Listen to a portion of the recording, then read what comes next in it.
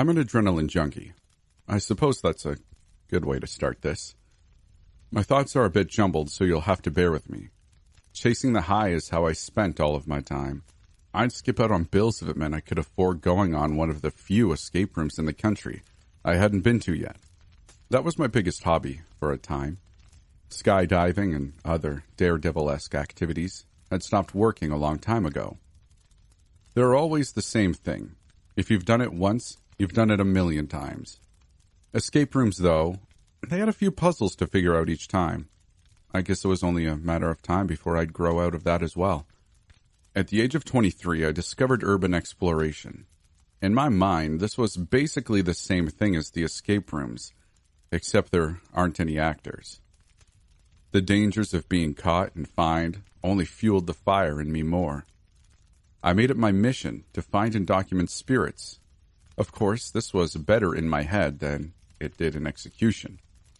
Try and try, I might, but I couldn't find anything worth sharing with the world. Name almost any haunted place in the USA. I've been there, found nothing, and went home with doubts. Sure, I have some stories. One time I fell into an open elevator shaft and caught a rusted wire to save myself. It sounded cooler on paper, I promise. Another time I heard footsteps and voices on the floor above me in the abandoned asylum, ran up, and was met with another group. Disappointment isn't a strong enough word. Up until recently, the scariest encounter I ever had was stumbling upon a deranged homeless man who had chased me out of an old farmhouse with a knife. That one revived my interest for a time. At least until I realized the odds of something like this happening again was slim to none. If you couldn't tell, I had a bit of a problem. Some would call me insane. For this reason, I had no friends, and my family avoided me like the plague. That was okay. I understood. My lifestyle is a lot to keep up with, so I stay busy either way. Well, I guess I did have one friend, even though I had never met him in person. We got to know each other through an urban exploration forum. If you thought I was obsessed, this guy brought it to a whole nother level. His name was Derek. After a few interactions, we gave each other our real-life phone numbers, and we kept each other updated on our findings. This guy had the lowdown on everything. He knew of places Google didn't even know about. I lost countless jobs due to this lifestyle.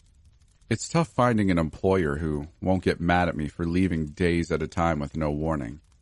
How I made it work for as long as I did is just as much of a mystery to me as it probably is to you. Call it good luck in the getting hired department or something. If I lost a job, I could find another one pretty quick. Of course, this meant I never worked anywhere prestigious. But hey, if I ever caught something worthwhile on camera, maybe I could set myself up for a while. As you can assume, this started seeming more and more like a fairy tale day by day. My belief in the paranormal had dwindled to near absolute zero. I went a while wondering what was next for me. Doubt I'd find the next high creeping more and more into my subconscious every day. I was 25 now. I had spent 2 years wasting my life and had nothing to show for it. Just a sketchy job history and an empty bank account. It's not like I could do much with all of my footage either. What was I going to do? Incriminate myself by publishing video of me breaking into almost every place of interest in the U.S.? Surprisingly, I began to accept my fate. It was finally time to nut up and fix my life. For a few weeks, I tried reconnecting with my family and got back on speaking terms with most of them. My old friends gave me the silent treatment, but honestly, I didn't blame them. Life was going okay for a time. That is, until I got a text from Derek. It read, "Hey Tom, I got intel on an abandoned asylum in Montana. I know those are your favorite. Going to check it out in a week. It's supposed to be the real deal. Many missing person cases in the area. I'll send you the coordinates, so if you don't hear from me, you know where to look. You know me, though. I always carry." Attached was an image with the coordinates. I'd be lying if I said his text didn't pique my interest, especially considering I live in northern Idaho, and this place wasn't all that far away. I've traveled all the way across the country before. This would be nothing. But my life was finally starting to move forward. I couldn't let this stop. Plus, I knew Derek would update me if he found anything. Even if there wasn't, he'd text something like, it was a bust, or something along those lines. Fast forward 2 weeks, I'm ashamed to say I had spent every day that last week waiting for an update. It was getting to me, so I texted Derek. Hey Derek, find anything in Montana? It wasn't like him to not update right away. As I said, he was really into this stuff, and it was like he couldn't wait to tell me everything once he returned home. I wouldn't have been surprised if I got a response within a few minutes. Fast forward another 2 weeks and no response ever came. This left me with a moral dilemma. What if something did happen to Derek? What if he needed my help? The adrenaline-fueled habits returned to my mind, and I'm sure you can guess what happens next. This story wouldn't exist if I didn't do exactly what you expect. I had no info on the asylum other than its location. It would have to do. I began the drive around noon. I'll spare you the nonsense of my driving excursion, considering I was held up a number of times by different annoyances. I arrived at 10 p.m. It was completely dark, just the way I like it. Arriving, it was a one-way in, one-way out road that was roughly 5 miles if I had to guess. The place was eerie, to say the least. This place was decrepit. The windows were still intact, surprisingly. It was 6 stories. The asylum was massive.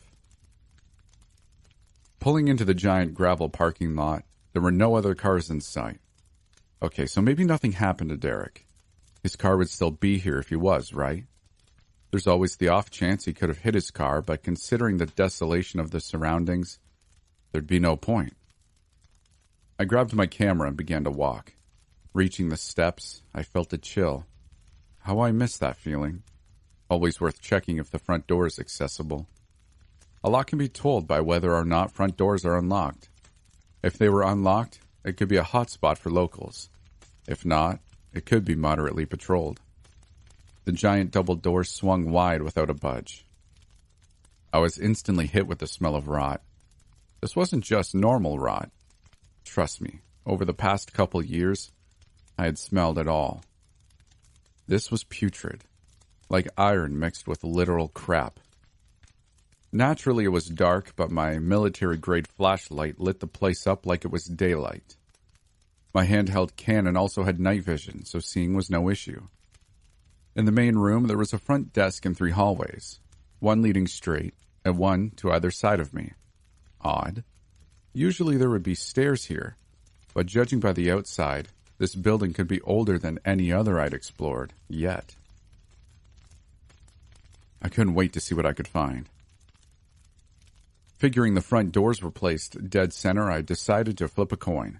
Heads I'd go right, tails I'd go left. I fished out a quarter and flipped it. Missing the catch, the quarter bounced off the ground. The sound echoed down all 3 hallways. It seemed to never end. Once the sound reached what seemed to be forever away, the sound started echoing back towards me. I'm no expert, but this didn't seem right. I was then smacked square in the forehead by something. It stung like hell. I heard the quarter hit the ground again. What the hell? Did the quarter just come flying down the hallway and hit me? No way it could bounce at the velocity I was hit with. Not that the former made sense either. Anybody with a logical brain would have left right then and there. But I was intrigued, not scared. Dreams of catching something and becoming famous began flooding my mind in the same way it used to. I shined the flashlight down to my feet to find the quarter. Yep, this place must be the real deal. The quarter was sitting on its side. I don't know the odds of that happening. I've never seen that before. I thought for a second. If I was hit in the forehead while facing forward, and going forward was never an option, something really wanted me to go that way. If I was going to catch something on film, that would be the way to go. So forward I went.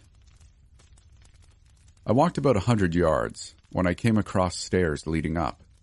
The building really was bigger on the inside, maybe literally because there was still a lot of hallway to go.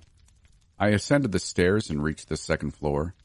Looking back, I don't know how I didn't find it odd that the building was 6 stories, but these stairs only went up 1 floor. I was met with another hallway. Doors to individual rooms were littered both ways. Wheelchairs and other expected debris were littered everywhere. I decided to head right, the same direction I was heading on the 1st floor. I was curious how long this hallway really went. I pivoted to the right, and this is where things get real. 10 feet in front of me was a girl in a nightgown, long black hair covering her face. Holy shit, I caught something. I checked the camera and she showed up clear as day. "Ma'am, do you need help?" I asked. I was ecstatic. This is something no one has ever captured before. The clearest footage possible. This was bound to go viral. I took a couple steps toward her. "Leave," she whispered. I couldn't think of much to say, but I managed a quick, "Why?" "Leave. Leave while you have the chance. You don't have much time," she said. "What do you mean?" I asked. This was unreal. Not only did I capture a spirit on film, but I was having a conversation with it. Derek wasn't kidding, I mumbled under my breath. Derek didn't listen either. She instantly whispered.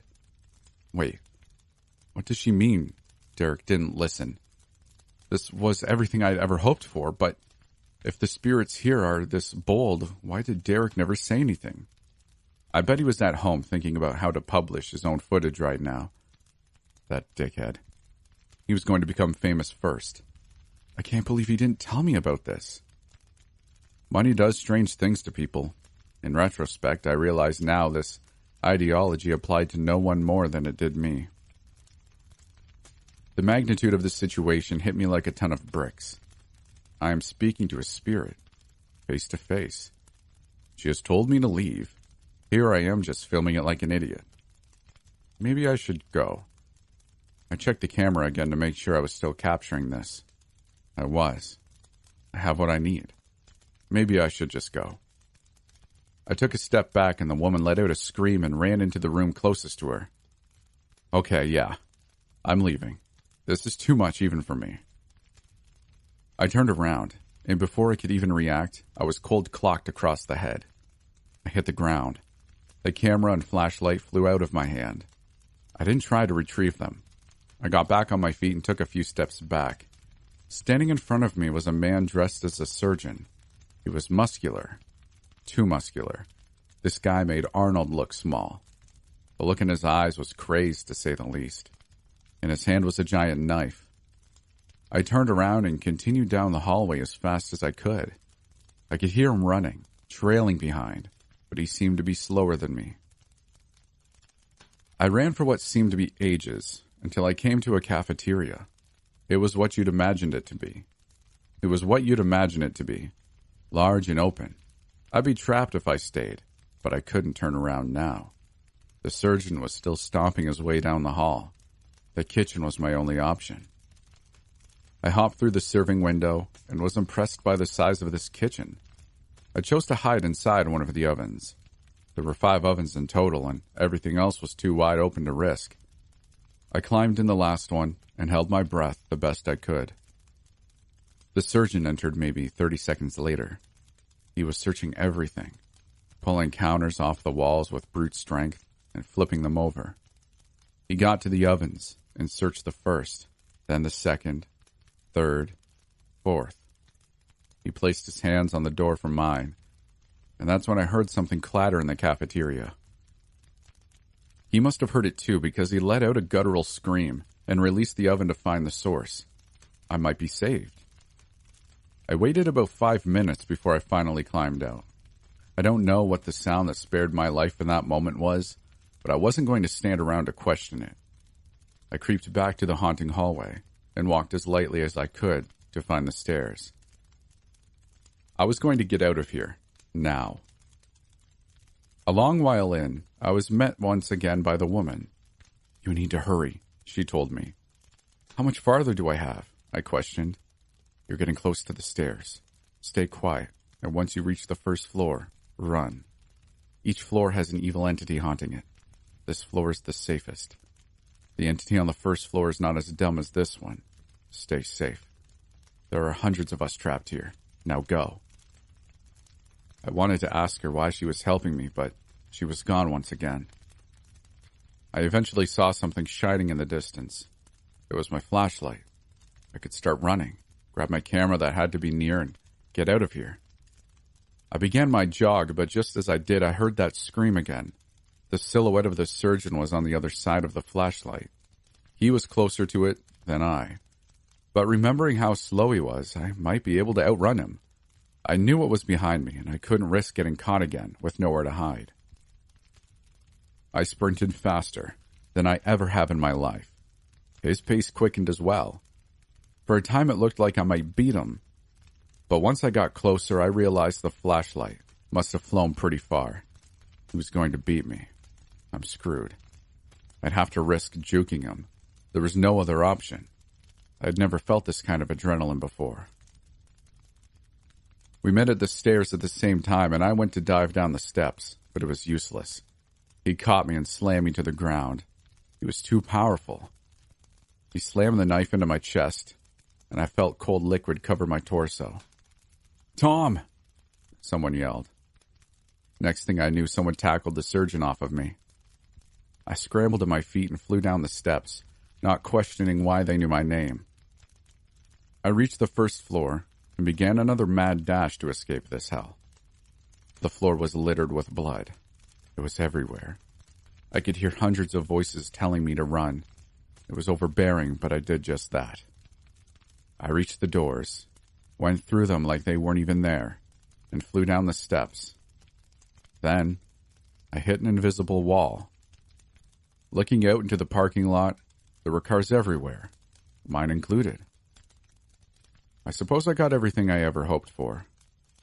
It wasn't worth it, though, because in the end, it cost me my life.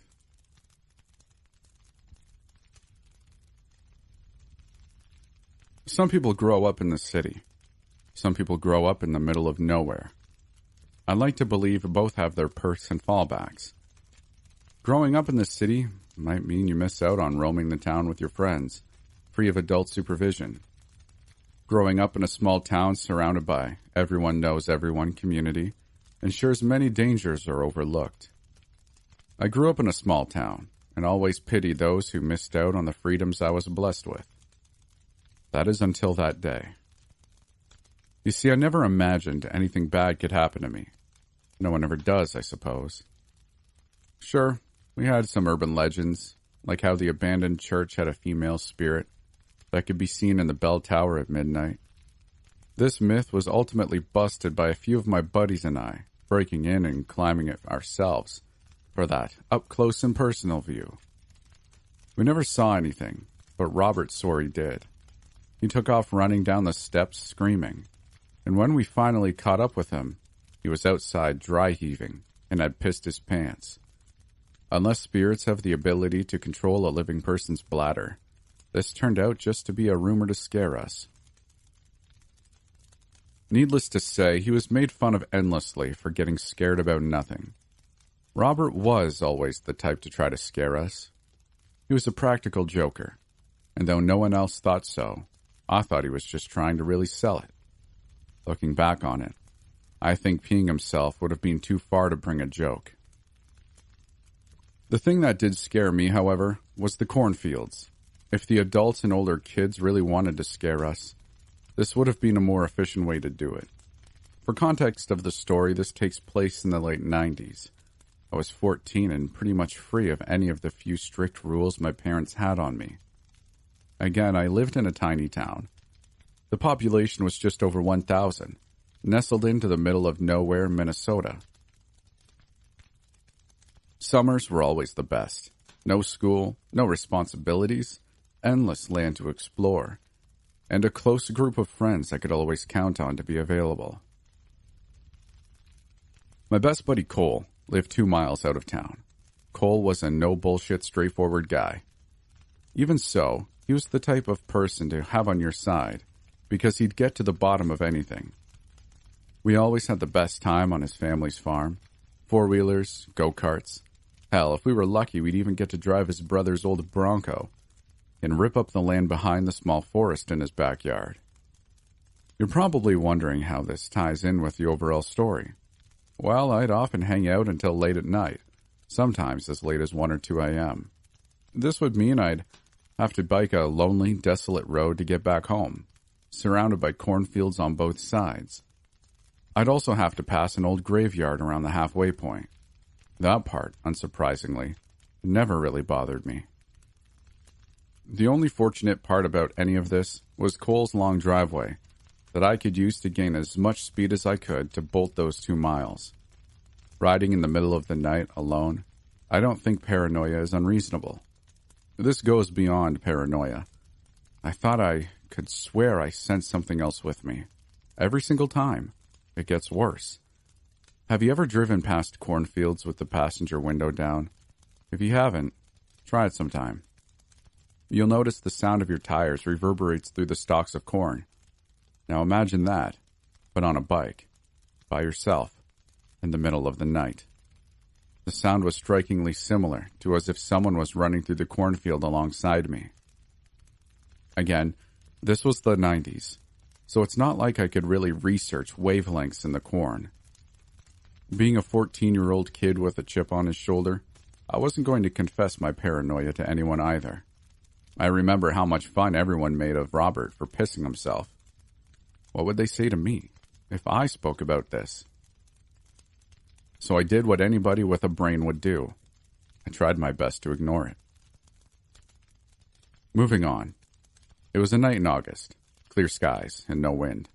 I'll spare you the details of the day. To summarize, I went out to Cole's around 5 p.m. We spent the day riding the trails we had built and played Super Nintendo late into the night. Cole was passing all of my high scores in every game we played. I didn't mind, but he kept on insisting I was getting mad about it. I wasn't. Time flew by, and before I knew it, it was 1 a.m. It was time to go. Staying the night would have been preferred because my nerves were on high alert, like a sixth sense. But staying the night wasn't something we ever did, for some reason or another. We said our goodbyes, and I stepped out into the cool night, hopped on my bike and gained my usual speed, and I was off. I got about a quarter mile down the road, still pedaling as hard as I could. The sounds from the cornfield were overbearing. You would have sworn Cole's dog was running with me just 1 row in. The smart thing to do would be to not think about it. Keep pedaling and keep my eyes on the road. The sound, though, it was getting to me. It was driving me mad. I slowed my pace a bit, and with it the sound died down with the speed. Okay, it's just the noise of my bike. The next thing that happened should have been a red flag. The noise stopped, completely. I look over at the cornfield and nothing looks off. Despite all logic, I felt relief. I take my eyes off the cornfield and put them straight ahead once more. Right in front of me was a black figure. I had no time to react, but I was clotheslined off of my bike. I hit the ground hard. I was dazed, and it sounded like a flashbang had gone off. Knowing I was in danger, I tried to get back on my feet and run, but my attempt was fruitless. I was being dragged by my foot towards the cornfield. I didn't take the time to look at this thing. I started kicking and flailing, doing anything to make it lose the grip it had on me. I lunged myself forward with my hands and kicked out with my free leg as hard as I could, connecting with the face of this thing. Its grip slipped, and it fell backwards with my shoe. I got up and took off running. I didn't take the time to figure out which direction I was facing. Instead, I just ran. I could hear it gaining on me. The footsteps were rapidly approaching. I saw a single light in front of me. It was the graveyard. I knew there was no way this would help me, but I at least know I was halfway. Reaching the graveyard and standing in front of its gates, completely exhausted, I realized the footsteps had completely disappeared. Where did it go? My question was soon answered when I saw the creature's silhouette just past the graveyard, standing in the road. What was I going to do? I turned around, thinking about running back to my friends, but as I did so, I heard the same noise in the cornfield. The fastest I had heard it yet. Within what had to be 2 seconds, it was now standing in the road between Cole's house and I. How was it so fast? This can't be the end. I have so much more life to live. The odd thing was, it just stood there, as if it was waiting for me. Out of options, I stood staring at the silhouette for what had to be 10 minutes. I felt sick. I was going to pass out. Whether that be from the fall, the exhaustion, or fear. I leaned up against the gate, slouched down, and collapsed. I awoke sometime later. It's impossible to tell you how long I was out for, or if I had passed out. I don't know. But when I glanced up, I finally got my first real look at the creature. His head was poking through the cornstalks across the street. He had on a hoodie. He had these bright, glowing white eyes and the widest grin I had ever seen. He looked like a serial killer, about to devour his last meal. I don't know how else to explain that grin. His skin was dark and leathery, as if he had been rotting away for some time. The fear I felt was more than I could take. I passed out once more. I awoke with the biggest headache I had ever experienced.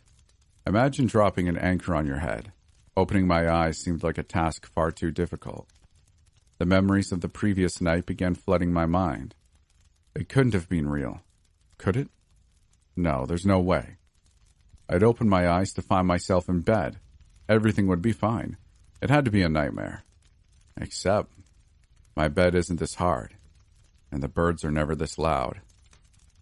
Upon opening my eyes, it was confirmed. It was all real.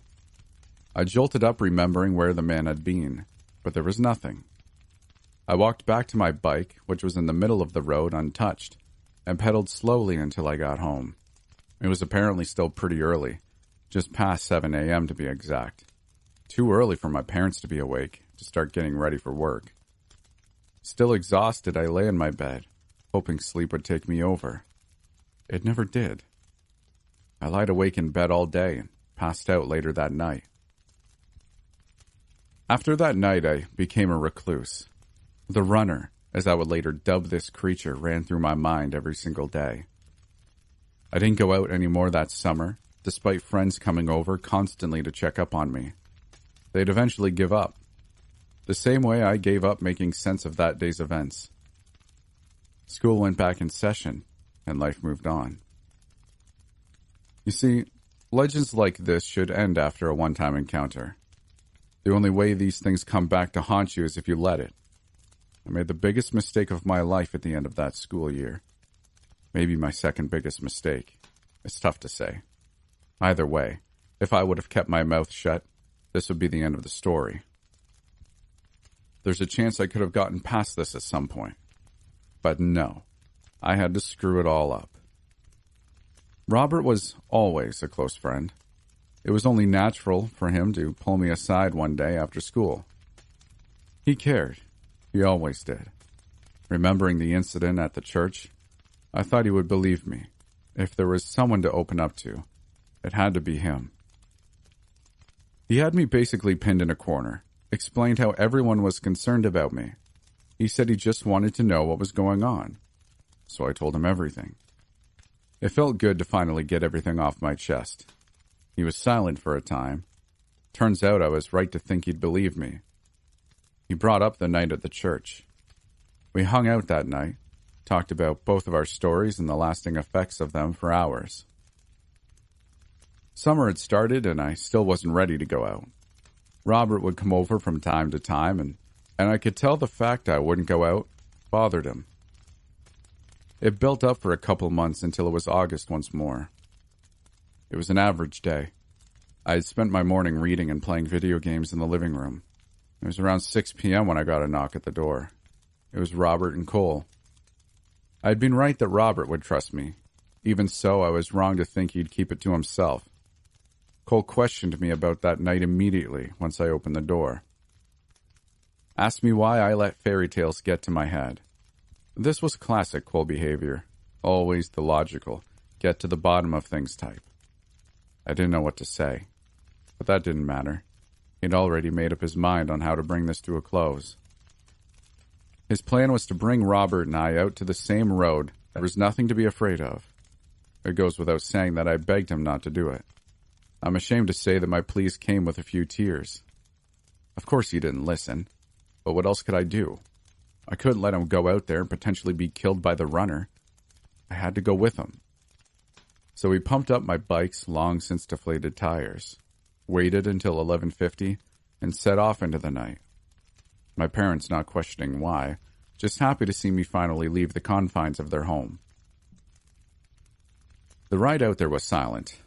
No cicadas, no rustling in the corn, no conversation, no anything. Just the sound of our tires on gravel. We were about 100 yards short of the graveyard when Cole stopped and said, "Here." I would have continued my pleas. I would have said anything if I could. But no. I was too terrified to choke out any words. Cole grabbed out his pocket watch and waited until it struck exactly midnight. I assume he was trying to subdue Robert's fears of the church by meeting the specific time of his encounter as well. He began walking into the corn. 1 step, 2 steps, 3 steps. He got to 9 when he let out a blood-curdling scream. My fight or flight kicked in, and I wouldn't let Cole be taken by that thing. I tore into the cornfield after him and found him, laughing.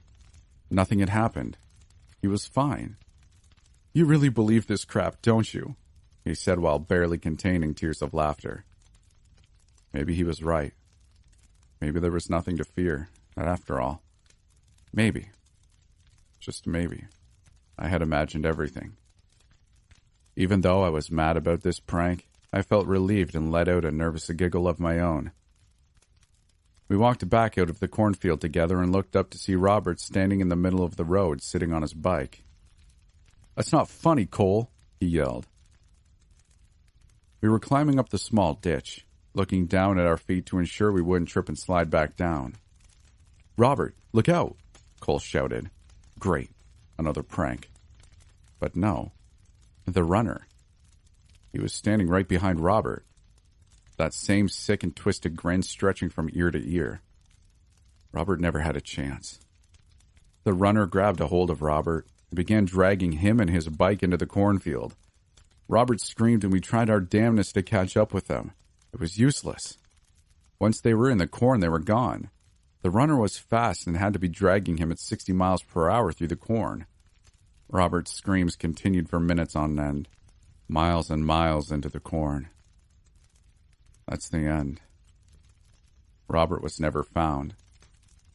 Search parties looked for him for weeks. His parents haven't given up the search to this day. No one ever believed us, and honestly, I don't blame them. I don't know what the runner did with him. Cole never forgave himself and ended up going insane. I guess his logical brain couldn't process it. Maybe the guilt got to him. I don't know. What I do know is that I live as far from corn stalks as I can get. I live in the desert of Nevada now and try my best to lead a normal life day by day. I don't know if the runner is still out there. People go missing without a trace all the time. Perhaps the night of my first encounter, the runner didn't run to the other side of the graveyard. There's a chance it could have been a friend of his. But after seeing how fast he dragged Robert, it's safe to say either is possible. I don't know for sure, and I hope to never find out. I don't have a definite reason as to why the runner didn't take me when I was at the gates of the graveyard either. My best guess is that he can only traverse the cornfields and roads in between. But again, I don't know for certain. So I ask, what do you hear when you're whizzing by a cornfield? Do you hear nothing? Or do you hear the faint sound of footsteps? Which one is worse? Maybe if you hear nothing at all, he has already caught up to you.